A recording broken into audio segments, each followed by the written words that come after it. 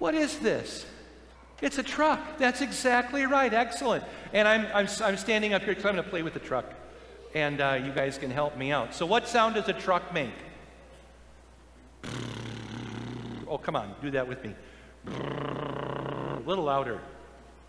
That's pretty good. And do you see up there? Oh, it's bright in the light. Do you see Jesus carrying the cross? Can we say that that's the way to Jesus today, is right toward Jesus and the cross? So we want our truck, which is our life, to go toward Jesus, right? Make the sound with me. You guys eventually, you're going to have me in catechism eventually, and I'm going to make you make sounds like this in class, okay? So, all right. So here we go. But what happens to people? We start going off in a different direction. We start thinking, oh, hey, there's cool stuff over here, stuff to sin with, and all of a sudden I'm going the wrong direction. What do I want to have happen if I'm not going back to Jesus? What should you do? What should you say to me? What? Turn around. You should say stop. Turn around, and don't hint about it.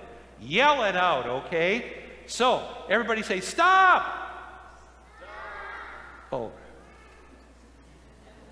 Congregation, can you help them?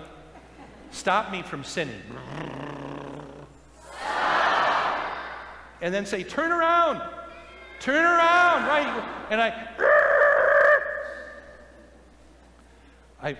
probably your parents have never made your car make that noise. But I know that cars can make that noise. So that's the brakes when you're going too fast. And then you turn around. And now we're going back to Jesus. This is repentance, where God's law, like the Ten Commandments, like you shall not steal and you shall not kill and so forth, that tells us to stop what we're doing. And then Jesus calls us to turn us around, come back to me. And we go back to Jesus again. Let's practice it one more time. So I'm going back, and then I start to sin. You can let me go all the way to the narthex? Someone, stop! Good. And then what else do you say? Turn around. Okay. And now, all right, back to Jesus. Thank you. The law of God tells us to stop and makes us afraid of punishment. The gospel of Jesus and forgiveness makes us turn back around again, and we go back to our Savior. Let's pray about that. Can you fold your hands? Heavenly Father, as we saw with this truck today, your law stops us and your gospel calls us back. This is repentance. When we repent of our sins, you call us back to you and help us to line up our lives with you and our Savior Jesus. And in his name we pray. Amen. Grace to you and peace from God our Father and from our Lord and Savior Jesus Christ. My dear brothers and sisters in Christ, the Word of God for meditation this 14th Sunday after Pentecost is from Exodus chapter 7. It is the first of the 10 plagues of Egypt, the plague of blood. Then the Lord said to Moses, Pharaoh's heart is unyielding. He refuses to let the people go. Go to Pharaoh in the morning as he goes out to the river. Confront him on the bank of the Nile, and take in your hand the staff that was changed into a snake. Then say to him, the Lord, the God of the Hebrews, has sent me to say to you, let my people go, so that they may worship me in the wilderness. But until now you have not listened. This is what the Lord says. By this you will know that I am the Lord. With the staff that is in my hand, I will strike the waters of the Nile, and it will be changed into blood. The fish in the Nile will die, and the river will stink. The Egyptians will not be able to drink its water. The Lord said to Moses, tell Aaron, take your staff and stretch out your hand over the waters of Egypt, over the streams and canals, over the ponds and all the reservoirs, and they will turn to blood. Blood will be everywhere in Egypt, even in vessels of wood and stone. Moses and Aaron did just as the Lord had commanded. He raised his staff in the presence of Pharaoh and his officials and struck the waters of the Nile, and all the water was changed into blood. The fish in the Nile died, and the river smelled so bad that the Egyptians could not drink its water. Blood was everywhere in Egypt, but the Egyptian magicians did the same things by their secret arts, and Pharaoh's heart became hard. He would not listen to Moses and Aaron, just as the Lord had said. Instead, he turned and went into his palace and did not take even this to heart. And all the Egyptians dug along the Nile to get drinking water because they could not drink the water of the river. This is the word of the Lord. We examine the scriptures carefully and understand that there are certain benchmarks, especially in the reign of King Solomon, that corroborates when things in Scripture happened with outside things that we can date in the world. We know that as we work back to this date, that we're in about the year 1446 BC. That was the year of the Exodus. This might be the year before, but that year of the Exodus, when you line it up with Egyptian chronology, and that's kind of a moving target because every once in a while somebody discovers a new pharaoh, and then the whole Egyptian thing moves a little bit, but that's okay. But we're pretty sure the Exodus happened in 1446 BC, and the pharaoh, we're pretty sure, was a guy named Thutmose III. Can you say Thutmose with me? Thutmose III. When I teach my classes, I try to use a little rhyme based on something that you might already know to help with that date and that guy's name, and it goes like this. In 1492, the pharaoh's name was Thutmose II.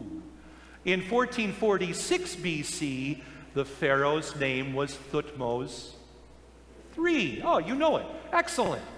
Oh, very good. The Hebrews had been in Egypt at this time for more than 430 years. But they were no longer revered guests. For the first 100 years or so, Joseph was the number 2 guy in Egypt. He had a long sort of vice presidential reign there that went on for a century, and the Israelites had this wonderful place in Goshen, way over on the far right-hand corner of the Nile Delta over here, and they were shepherds over there. But then something happened, and in the intervening 300 years between the death of Joseph and the birth of Moses, something happened, and we're not 100% sure because the Bible doesn't say exactly what happened, but Egyptian sources say that they got invaded by another group called the Hyksos or something like that, and they came in, and the Egyptians finally expelled them after a while, and then we pick up with where Scripture guides us again, because once that invading group or that attacking group was forced out, the Egyptians adopted a new policy, and the Pharaoh, Thutmose III, did not remember Joseph.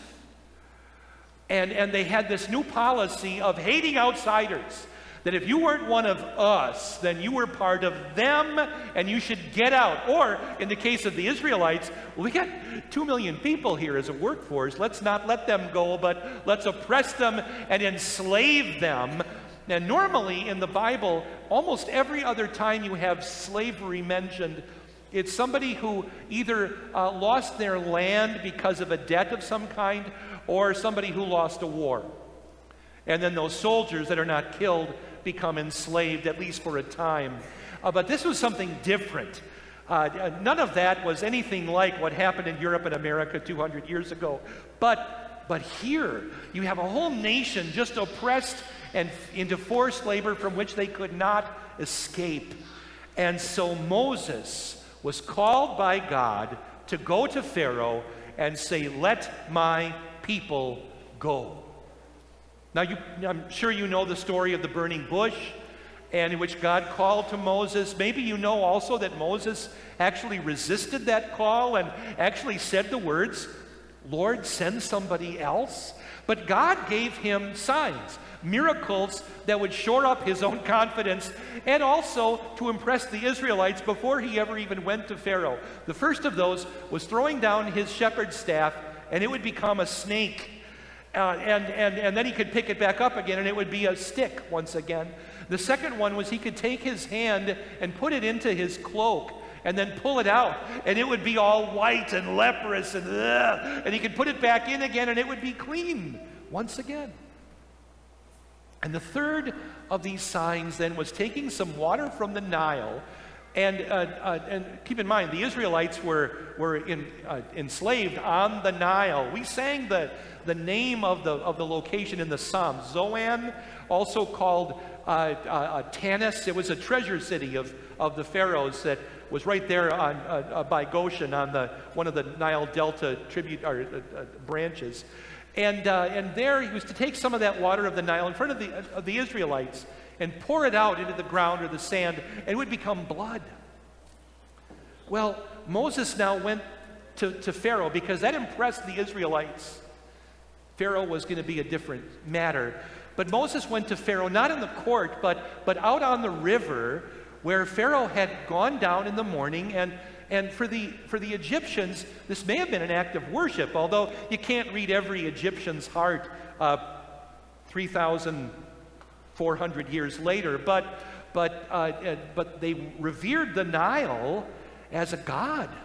The Nile gave them almost all of their food, fish, and things that grew on the banks. And when it overflowed, it provided nutrients for the soil and allowed all of their growth cycle to happen. They're in what is otherwise just a desert. It gave them all their drinking water, all of their transportation.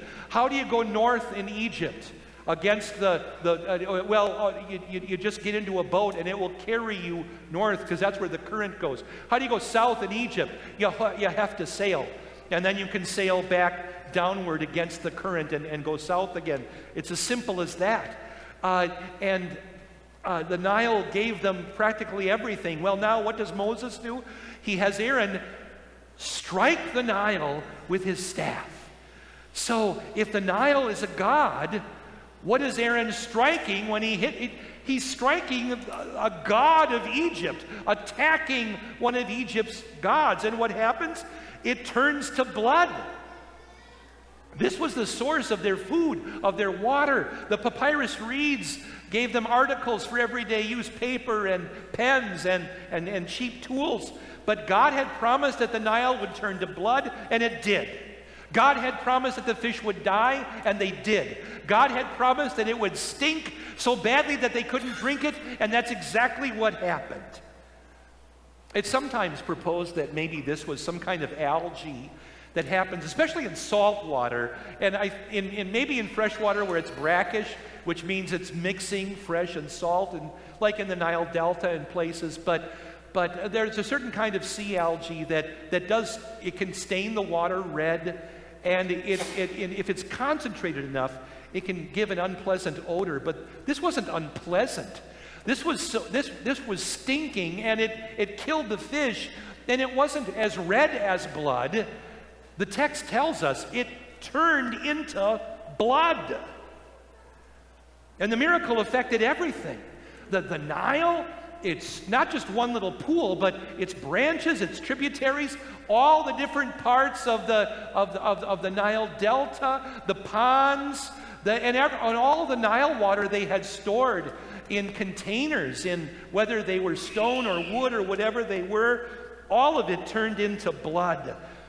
And if that's the case, then where did the Egyptian magicians get the water to perform the same sign by their magical tricks or their science or whatever it was? Well, the answer is that either they also dug along the bank to get, because God allowed that to happen for the Egyptians to drink. Can you imagine if you're thirsty, you got to go dig in the sand and drink whatever kind of bubbles up there with sand in it, and that's, ugh.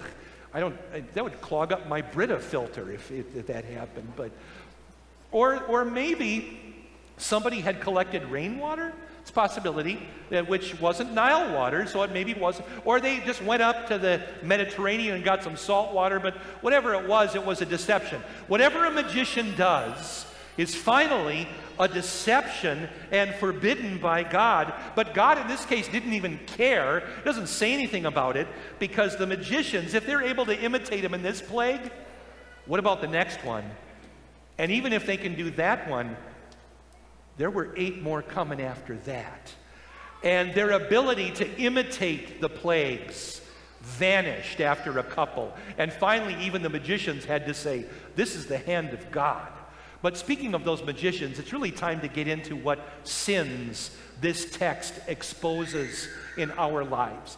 Earlier this week, I had a couple of sets of x-rays done on my neck and spine and all of that to find out what's going on in my life, under the skin. And although by and large, I got a pretty good report, actually. There are some issues of concern, and I'm going to take care of those. But as I was looking at these x-rays and having them explained to me, I realized, God's Word is like that. It gets under the skin, and it reveals things that normally we just don't look at and don't notice in our lives. Like an x-ray showing us just what's happening with the bones and the organs and different things like that. And so let's just take a look at a couple of the sins that show up here on this x-ray in Exodus chapter 7. And there are probably quite a few. I'm just going to highlight 6. The first one is original sin is augmented in our other sins. Every time we transgress or step over the line, it is multiplied by the guilt of fallen humanity that each and every one of us is guilty of as we cross the line of God's holy law. Second of all, Pharaoh's heart became hard. In the first few plagues of these 10, Pharaoh finds a reason to harden his own heart.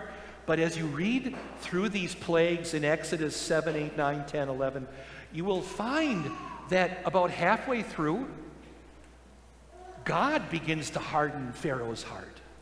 It's no longer Pharaoh, but it's now God who's against him. If God were against us, who could possibly be for us? Do not put the Lord your God to the test. Thirdly, the reason for the plagues in the first place. What was it? It was because the Israelites had been enslaved by the Egyptians in a policy of enslavement and hard treatment that came because of the Egyptians' paranoia of people who weren't like them. And this leads into the fourth sin, which is this inherent racism against all foreigners. Here it included, but it wasn't limited to Israel. But whenever a nation begins to say, I just hate everybody who's not like me, there's a problem there, especially in a nation like Egypt that had been settled by many peoples, or in a nation like ours that was a melting pot of all kinds of different peoples. How can we possibly turn away anybody else at the border? We can have policies, but to devise a kind of a national racism and hatred is an abomination in God's sight. Fifthly, we have this issue of witchcraft and magic. Now, God is going to condemn all of that in a couple of chapters in Exodus, when in the law he will condemn everything, even down to horoscopes and fortune telling, and condemn it with death, stoning to death in the law of Moses, at least.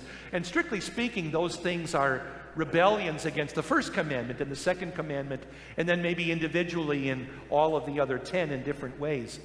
But finally, there is just Pharaoh's unbelief. Don't forget that unbelief is a sin. And Pharaoh was finding any excuse at all for his unbelief. Unbelief finds any reason not to listen to God. Pharaoh thought that he should be obeyed above everybody else. He was unwilling to bow the knee to God Almighty. And unbelief finally just ignores plain facts. It doesn't want to believe God, whether it's God's threats or God's wonderful loving promises. Unbelief just turns a blind eye. Now, somebody might say, well, what about Moses and Aaron? They're not the world's greatest guys either. Moses had been a murderer. He had resisted the call. Aaron is going to show his true colors at the foot of Mount Sinai when the people grumble because Moses has been gone too long. But these are believers who repented. Pharaoh was just finding any reason to turn away from God, period. That's what brought on the plagues. And let's look at what these plagues did. This is only the first of 10. These plagues, they didn't just last a matter of weeks. This went on for months and maybe a year or more. During that year, the plagues, on the one side, stripped away Egypt's confidence in its own power, stripped away Egypt's confidence in its false gods, stripped away Egypt's self-arrogance, self-confidence in every way, and at the same time glorified God again and again and again and again, showing God's almighty power and might. Even the Egyptian magicians had to say, this is the hand of the divine almighty God. And the plagues also gave to Pharaoh, the opportunity, the chance to cry out, stop, don't do this anymore. And Pharaoh actually almost did that a couple of times, but he kept changing his mind, started hardening his own heart. But there are examples of this in the Bible working with somebody, where a plague comes and the believer confesses their sin, asks God to forgive, and everything turns around. Think of David at the end of his reign, committed a sin. It was a census that shouldn't have been taken. And as the plague is striking down, killing people in the country, David cries out, have mercy, stop please, Lord. And the Lord did stop. David is an example of what repentance can look like. Or think of the city of Nineveh in the days of the prophet Jonah. A whole city that repented in sackcloth and ashes, from the king to the donkeys. Everybody got in on this, and God relented. He did not even bring about the destruction that had been promised. You and I don't always know if what we're facing in life is maybe a chastening from God, where He allows some kind of calamity to come to turn me back and realign me with Him, to call me back by the gospel, or if there is a plague on the whole nation, or maybe a whole pandemic. But whatever it is, it's never wrong to repent. But remember that repentance is not brought on by the law alone. Repentance is not our reaction to being condemned for our sins. That's fear or anger, but it only leads finally to some kind of terror about the punishment. Think about Adam and Eve after the first sin. What did they do? Did they go running back to God, or they went away? They're cowering under the canopy of the trees in God's own garden, pretending that sewn fig leaves would be a pretty good skirt or a pretty decent kilt. How many days would that last? If I made it, about 10 minutes. But God lovingly goes and speaks to them, because when we hear God calling us back, that's the gospel. The law condemns, but the gospel calls us back to Christ. Those are the two parts of repentance: the terror over sin and faith in Jesus. The work of the law, the work of the gospel. Staying away from the Word of God means that only the one thing will happen. We'll get to be afraid, we'll get to be scared, we'll get mad, we'll begin to find excuses, we'll begin to be like Pharaoh and turn a blind eye to everything. But coming back to hear the Word, here's the medicine that sick souls so desperately need. The plagues also remind us that God is finally patient. God is loving. God sent his Son to take the punishment, the full, eternal, hideous punishment for my sins, and endure it in my place. And that's not symbolism. That ain't Egyptian mythology. That's a fact of history. It was another kind of plague, another kind of a plague of blood, my blood and death and eternal damnation demanded by God.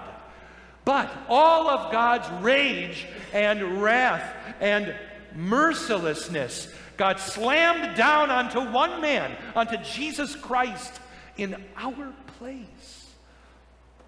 God's mercilessness to Jesus means God's infinite mercy to us. God's rage on his own Son means God's kindness, his gentleness to us, his children. God's wrath has been appeased, turned aside by the work of Jesus Christ on our behalf on the cross. God's wrath is over and done with. Don't invite it back on your head. That's what unbelief finally does. It says, I don't care about Jesus, I'll take whatever you got. And God says, okay, here it is. Put your faith in Jesus, because this plague of God's wrath has passed you by. Your sins are forgiven in Jesus. You have peace with God. Now live with that peace in mind. Live under God's eye with the gospel of forgiveness as your most used language in your life. Be patient with the people around you, the people that you love, knowing that God has been patient with you. Pray for God's help in such a way that the certainty of knowing what God has done for you can only make you smile. Face each new day as a gift from your merciful God, who draws us back to him. As we consider our Christian stewardship, we're not just talking about stewardship of our treasures, we're also talking about our time, our families, our abilities, and also stewardship of the Word of God. We've been talking about this in God Lived Life, which is a four-part sermon series that we're kind of just beginning. We have a couple more coming up. And there are challenge cards right now about this on the information table. The first one is a challenge, not about things we can give, but about ways that we can appreciate the Word of God in our lives. I'm just going to read 5 of these. One is to challenge myself to attend a Sunday morning Bible study series, 2, 3, 4 parts. There's a listing of the upcoming Bible classes on Sunday mornings in an information booklet on the information desk. Or to begin a daily Bible time. There are resources online on our church website, or just opening my Bible for, say, 4 minutes a day. Read a section, pray about it or say the Lord's Prayer, and then meditate on that as the day goes by. Bring a friend or a spouse to a Bible information class and get a good refresher. Or to receive the Lord's Supper just at least twice this month. Or to attend every worship service that I can this month. Not necessarily including the MVL opening service at 1:30 this afternoon, but maybe you could do that as well. But these are different ways to show my faith in how I appreciate the Word of God and what He has done for us.